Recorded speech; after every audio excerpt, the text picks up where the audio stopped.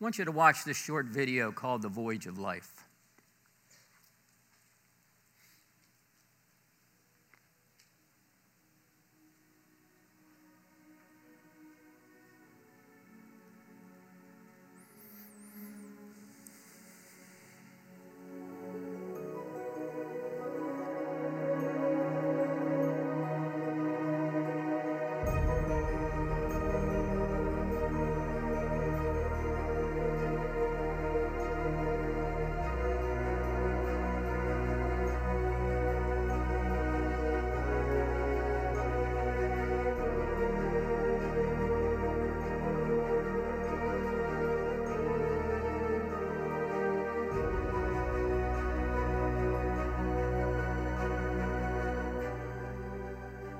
As Doug read in Psalm 139, we are fearfully and wonderfully made.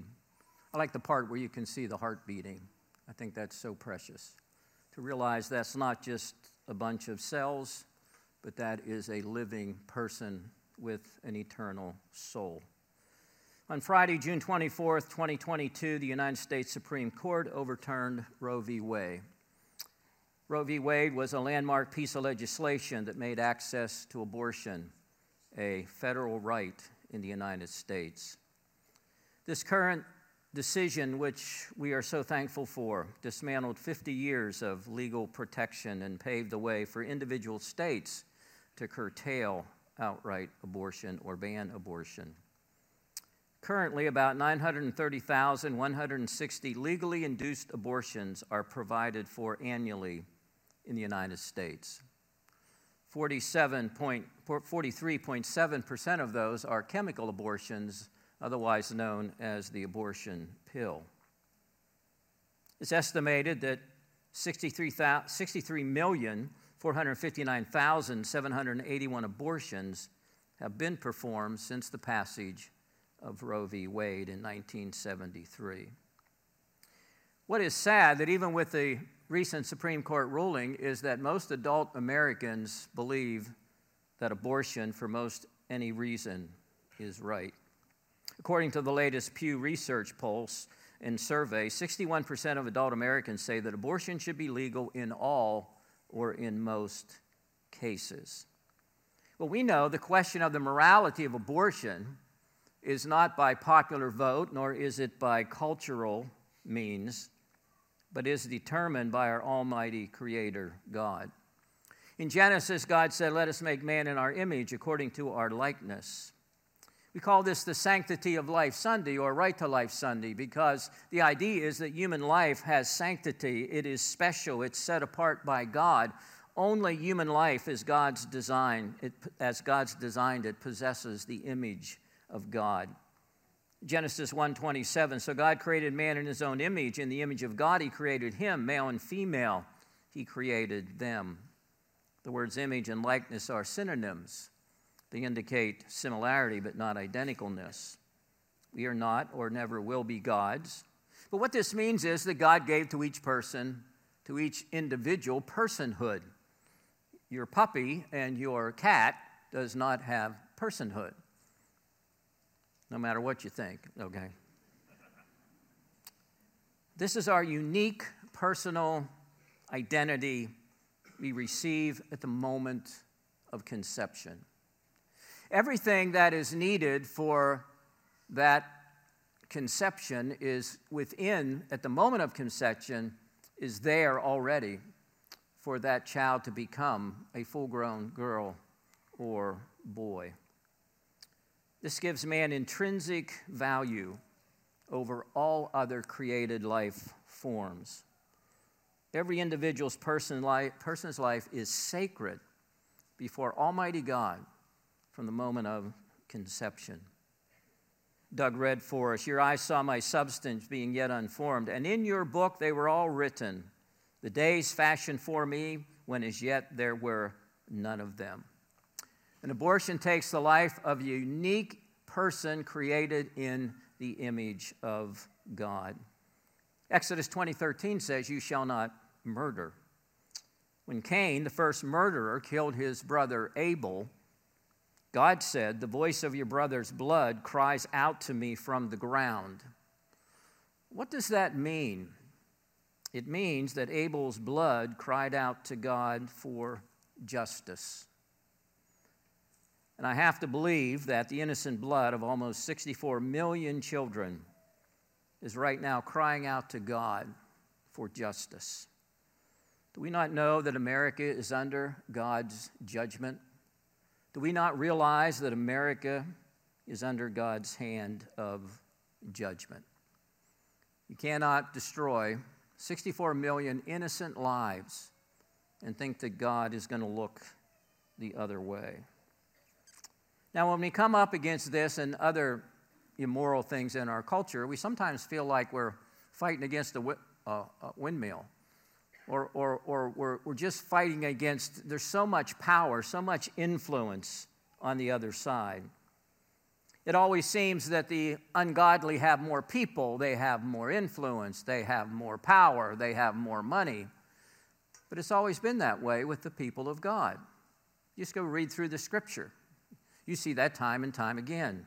So we should not be surprised. But we have God. And when we have God, we have the majority. Remember in Elijah, he had that wonderful victory on Mount Carmel, and then he ran from the wicked Jezebel and ends up in a cave. And he's feeling sorry for himself, and he says to God, I'm the only one, that's been faithful. And I love what God tells him in 1 Kings 19:18. I have reserved 7,000 in Israel who have not bowed the knee. God always has his righteous remnant, and such is the case today in America. We need to remember that God is a God of love. When we read a psalm like this, it's sort of shocking. I read from Psalm 145, and that's kind of what we're used to in the Psalms, how God is great and how God blesses us and how God takes care of us. And then we come to a psalm like Psalm 58, and it almost shocks our senses that this would be in the Bible. But remember, God is not just a God of love. He's a God of justice. He's a God of righteousness. Psalm 9:17 says, the wicked shall be turned into hell, and all the nations that forget God. The sad thing is, in our country, the scourge of abortion is promoted by our leaders, endorsed by our leaders, and on both sides of the aisle, and in many different places. Abortion is becoming something in our country that not only they try to make into law, which now has been overturned to a point, but it's also something that is endorsed by the majority of Americans and the majority of the leaders in America. One of the ways that God judged Israel, and I realize America is not Israel. I don't confuse that. And I don't take a passage like this and try to Americanize it. But there are principles here that we can look at. There are truths here that we can look at. God is the same yesterday, today, forever. And we can see how he administers his justice in every generation. And so one of the ways God judged Israel was by putting leaders in place who were worthless and removing faithful, righteous persons from leadership. Isaiah 3:4, I will give children to be their princes, and babes shall rule over them. Meaning men acting like children in their ignorance and in their arrogance and in their pettiness. And such a person was King Saul. Now, this is what we call an imprecatory psalm. There are a few imprecatory psalms in the Bible. Imprecatory is the idea of curses. It's the idea of coming against someone and invoking evil on one. It's the idea of praying for punishment, for God to punish this evil person or persons. And so you wouldn't hear a message like this coming from a liberal pulpit. So what is the background of this psalm? Well, we don't know for sure. It's a psalm of David. We're told that. A couple places in David's life that it could be true. I tend to think it's probably when he was running from Saul. The other one could be when he had to leave Jerusalem because of his son Absalom's rebellion. So either one of those would fit this situation. David is the anointed king of Israel, and he has to go into exile, and other people, ungodly rulers, are ruling in his place. Now, what do we do with these imprecatory psalms? Are they appropriate for our time? So we go into the New Testament, and what's the New Testament say we as Christians are obligated to do when it comes to our civil rulers? We know Romans 13, that all power is ordained by God. Everybody who's in a place of power is put there by God. We understand that. We also know that we are commanded to pray for those in authority. We are commanded to submit to those in authority. So, what do we do with a psalm like this? Is it proper to read an imprecatory psalm and take that principle and bring it into our culture, into our situation today? Yes, we are to pray for our leaders. We are to obey our leaders and submit to them. But if they're doing evil, we can certainly pray to God to deal with that evil. And that is what David is doing in this psalm. And I would submit to you that nothing is more evil in our time than the endorsement and the propagation of abortion. We live in a country that endorses mass murder. Now, some people, when I talk like that, they don't like that. Oh, that's inflammatory language. You shouldn't speak that way. That's, talk about abortion that way. Don't you know all the nuances and all the different aspects? What I know about abortion is it is taking the innocent life of a human being created in the image of God, one that has an eternal soul. So I have every reason to say we live in a country that has murdered over 64 million innocent children. That, my friend, is mass murder. Notice at the beginning, if you have a reference Bible, probably most Bibles have the title, A Miktam of David. That word miktam, we're not exactly sure how to translate that. Some say it means golden. Others say it's a tablet inscription. Some think that possibly the meaning is that this psalm should be engraved in stone. That could be one of the ideas here. Now, it's our desire to apply Scripture in the right way, to interpret Scripture in the right way. So as I said, I know America is not Israel. I realize that. But I do believe if we interpret the passage properly, then we can apply the passage properly.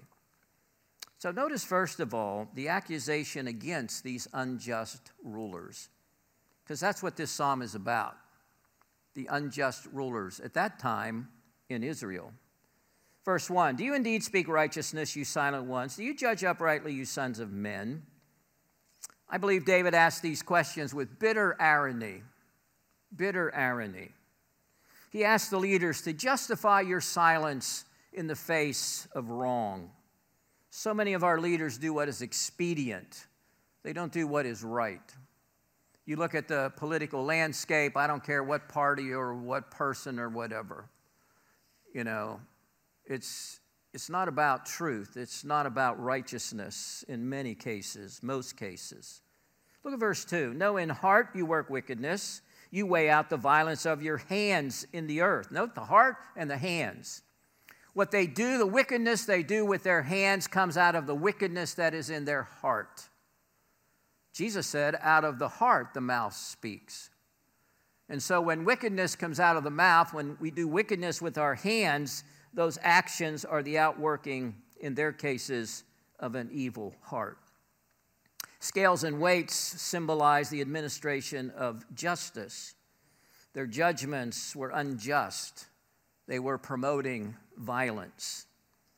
Solomon bemoans the fact in Ecclesiastes 3, moreover, I saw under the sun in the place of judgment, wickedness was there.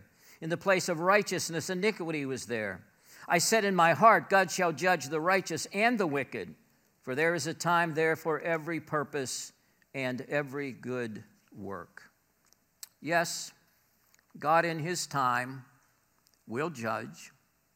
There will be a day of reckoning, and we see this in this psalm. Now, David turns from speaking to them to speaking about them. Look at verse 3. The wicked are estranged from the womb. They go astray as soon as they are born, speaking lies. Now, he's talking about man's tendency. Our nature is not to goodness. Our nature is to sin. David says this even of himself in Psalm 51. Behold, I was brought forth in iniquity, and in sin my mother conceived me. If you are a parent and you have children, you know the reality of these verses. We don't teach our children to sin. We teach our children to do right. We discipline them. We raise them in order to correct them and turn their hearts toward the Lord and His Word. How soon does a child tell a lie to excuse a sin? Very soon. And we as adults often do the same thing. The idea here seems to be that these rulers, their original sin at birth has gone unchecked, and now as adults they become altogether corrupt. They are habitual liars. So David compares them to a serpent, which is also, by the way, representative of Satan. Verse 4, their poison is like the poison of a serpent. They are like the deaf cobra that stops its ear, which will not heed the voice of charmers, charming ever so skillfully. Their words are like poison. Like a snake that can't be charmed, these wicked rulers will not heed the voices of truth. They turn their ear away from God's word. They turn their ear away from righteousness. They take counsel of their own wisdom, which is corrupted by the evil that's in their hearts. I think we have all understood that the moral consensus in America is gone. I'm not saying that America was ever a Christian nation, but there was a moral consensus for a time. Abortion was wrong, murder was wrong, adultery was wrong, homosexuality was wrong. These were things that in society was pretty much agreed upon. Well, that has long since gone down the road. And now what is evil is called good. And what is good is now called evil. You see, when man rejects God's revelation, and in our culture and around the world, they've accepted the damnable heresy of Darwinian evolution to do away with God and His law. That's the primary reason that life has become so devalued in the world today. Abortion, infanticide, euthanasia are all outgrowths of this man-centered worldview. It was so in Paul's day, Romans chapter 1, because although they knew God, they did not glorify Him as God, nor were thankful, but became futile in their thoughts, and their foolish hearts were darkened.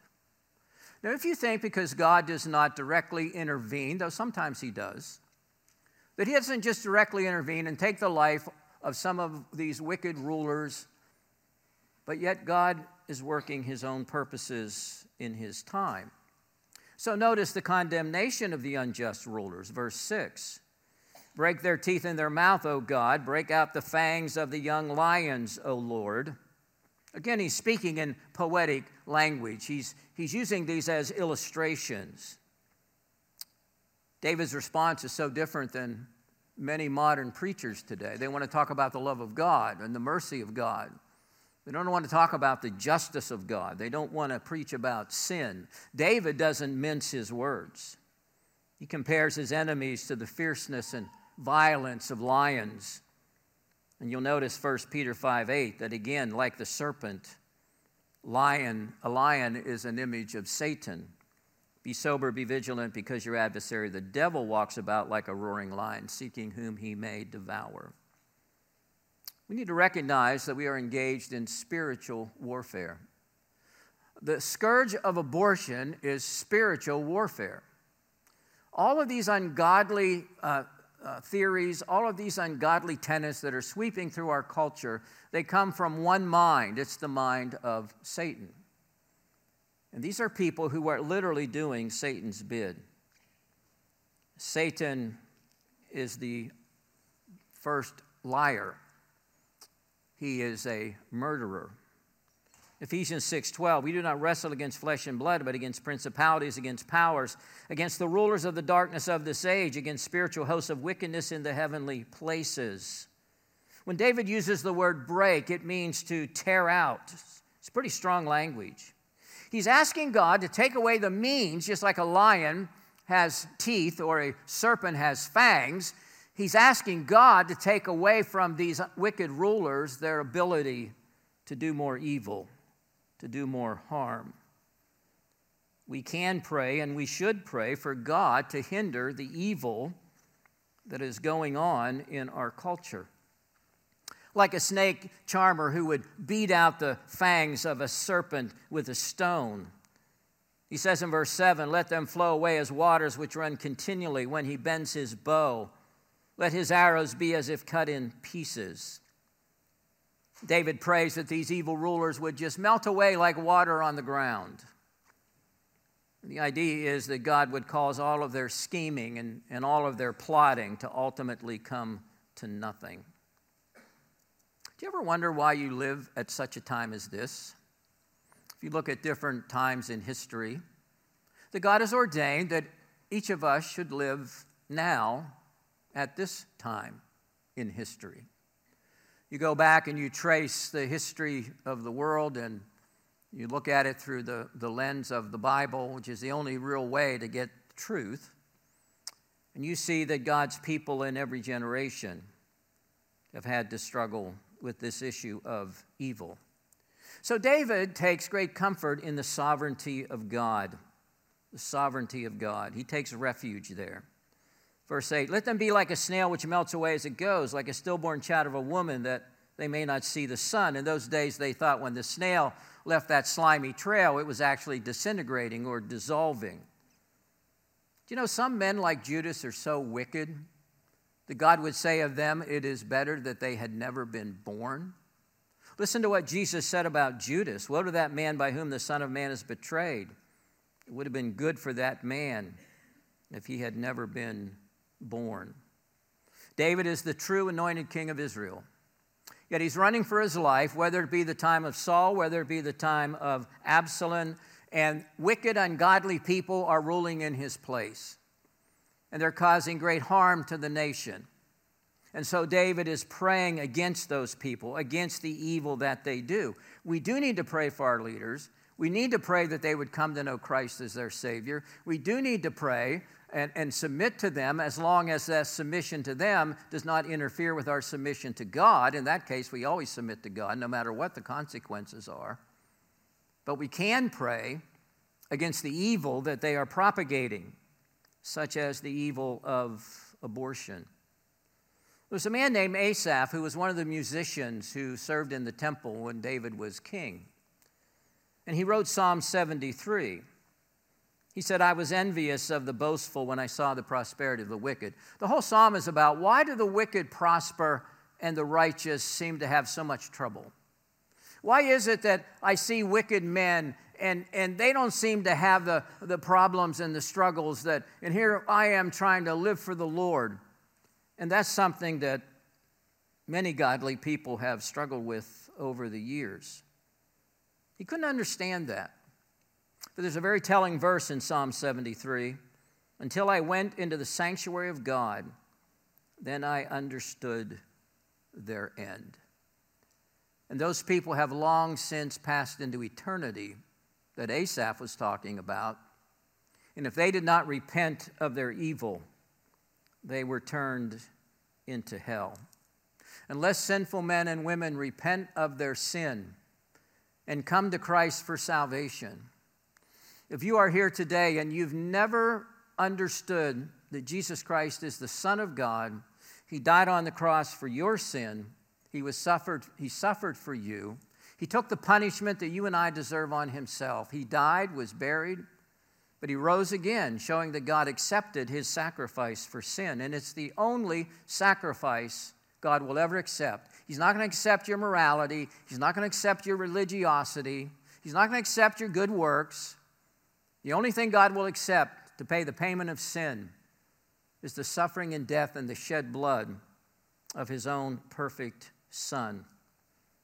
And when people do not repent of their sin, they will be eternally damned.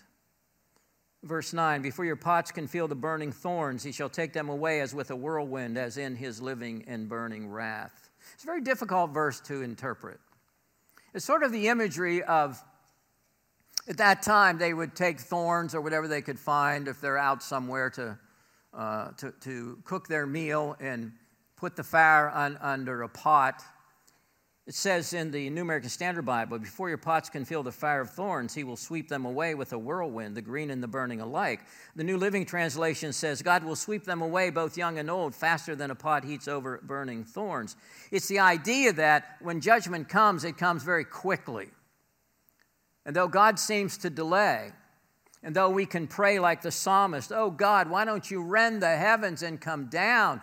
Why don't you take care of all this injustice? Don't you see the millions of babies that are being destroyed, the lives that are being destroyed, the mothers' lives as well as the lives of these precious children? But we do know that all of the wicked's actions will ultimately come to nothing. Like a whirlwind that would sweep across the desert and would blow away the pot, the meat, the thorns, and the fire, and all their works will ultimately be destroyed. And we have that hope in the sovereignty of God. Well, David ends the psalm on a high note because he talks about the reward for the righteous, verse 10. He looks at the blessing that God has in store for the believing remnant of Israel, and also for us as God's believing people in our generation. First of all, look at the rejoicing of the righteous, verse 10. The righteous shall rejoice when he sees the vengeance. He shall wash his feet in the blood of the wicked. I believe the he should be capitalized. The righteous rejoice when they see God's vengeance. God will wash his feet in the blood of the wicked. One day, we will rejoice to see justice triumph over wickedness.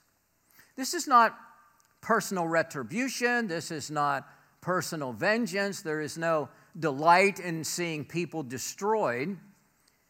But we will rejoice when we see God's justice come upon the earth and ungodly people. Isaiah saw a vision of the coming of Jesus, Yahweh, when he comes to destroy the wicked and save Israel at the end of the tribulation, at the Battle of Armageddon. This is a very strong language, Isaiah 63. Why is your apparel red and your garments like the one who treads the winepress? And the Lord answers the question. I have trodden the winepress alone, and from the peoples no one was with me. For I have trodden them in my anger and trampled them in my fury, and their blood is sprinkled upon my garments, and I have stained all my robes. For the day of vengeance is in my heart, and the year of my redeemed has come. It's a vivid picture of Jesus using the imagery of trotting down grapes in a wine press where the grape juice would splash up on someone's garments.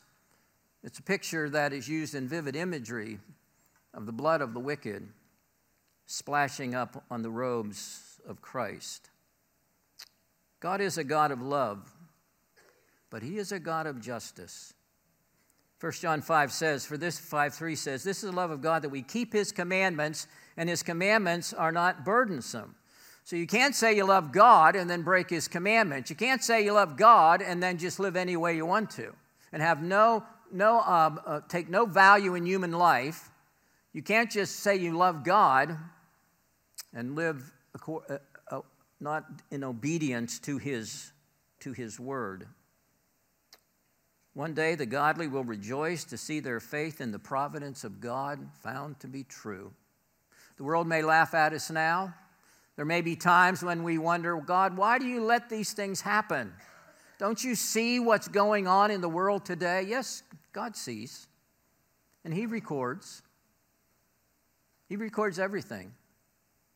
And there will be a day of reckoning for individuals, a day of reckoning for nations. So notice the reward of the righteous, verse 11. So that men will say, surely there's a reward for the righteous, surely he is God who judges the earth. Do you realize how many of these wicked people do not believe in God? Or they say there is no God? Or they hate God? Spurgeon, in his commentary, writes this: all men shall be forced by the sight of the final judgment to see that there is a God and that he is the righteous ruler of the universe. Two things will come out clearly after all. There is a God, and there is a reward for the righteous.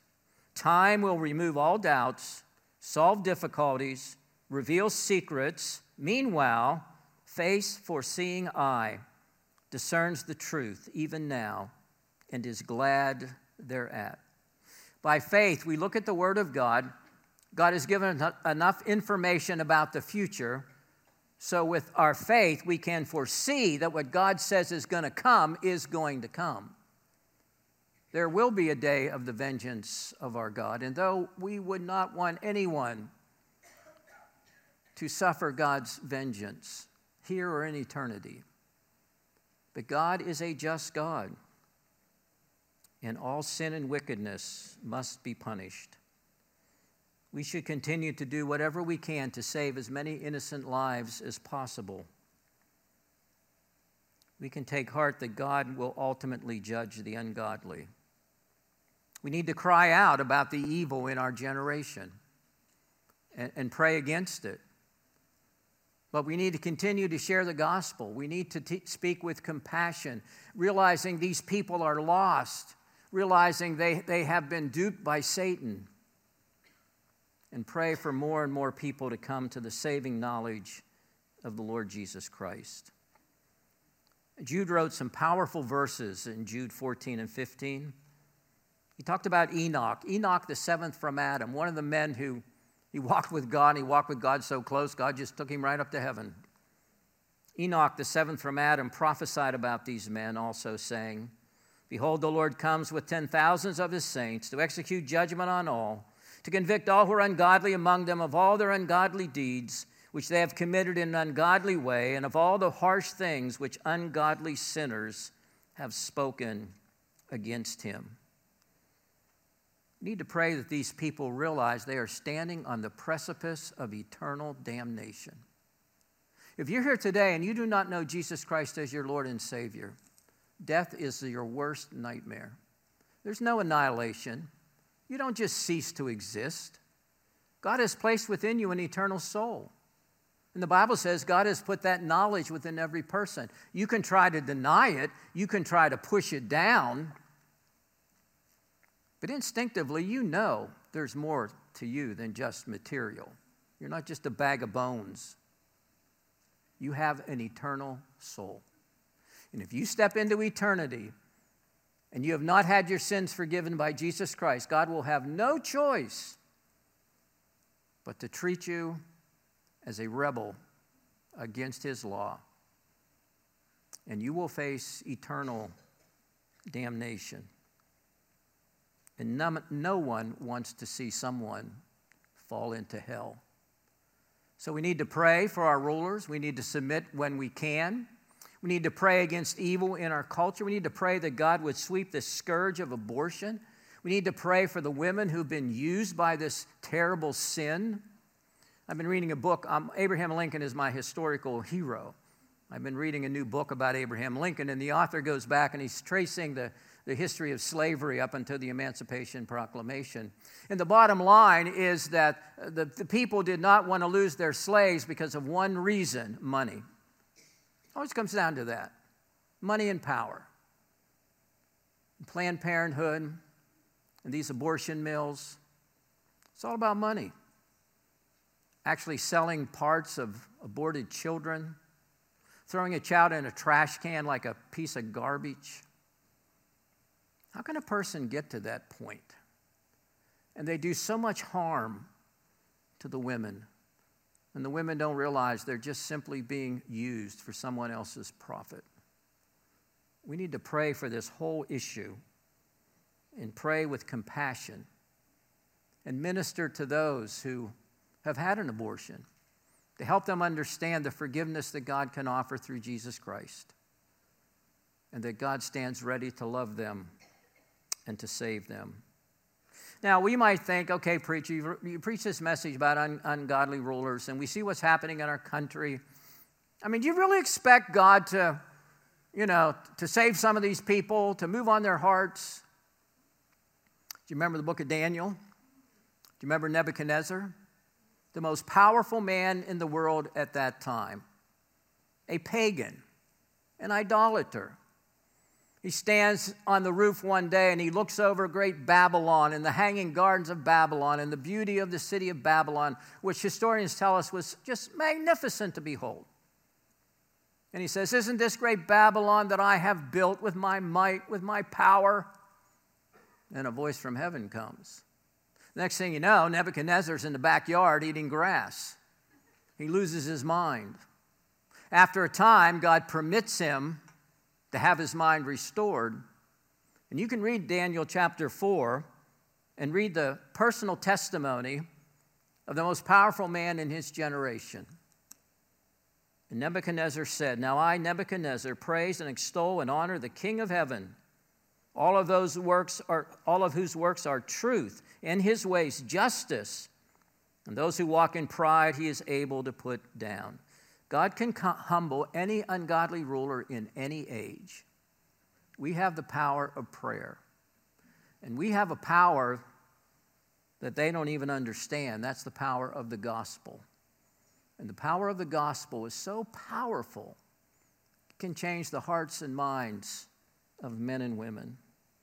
We need to speak out against abortion with compassion, not in some arrogant way, not in some hateful way, to recognize that so many of these women are caught in situations.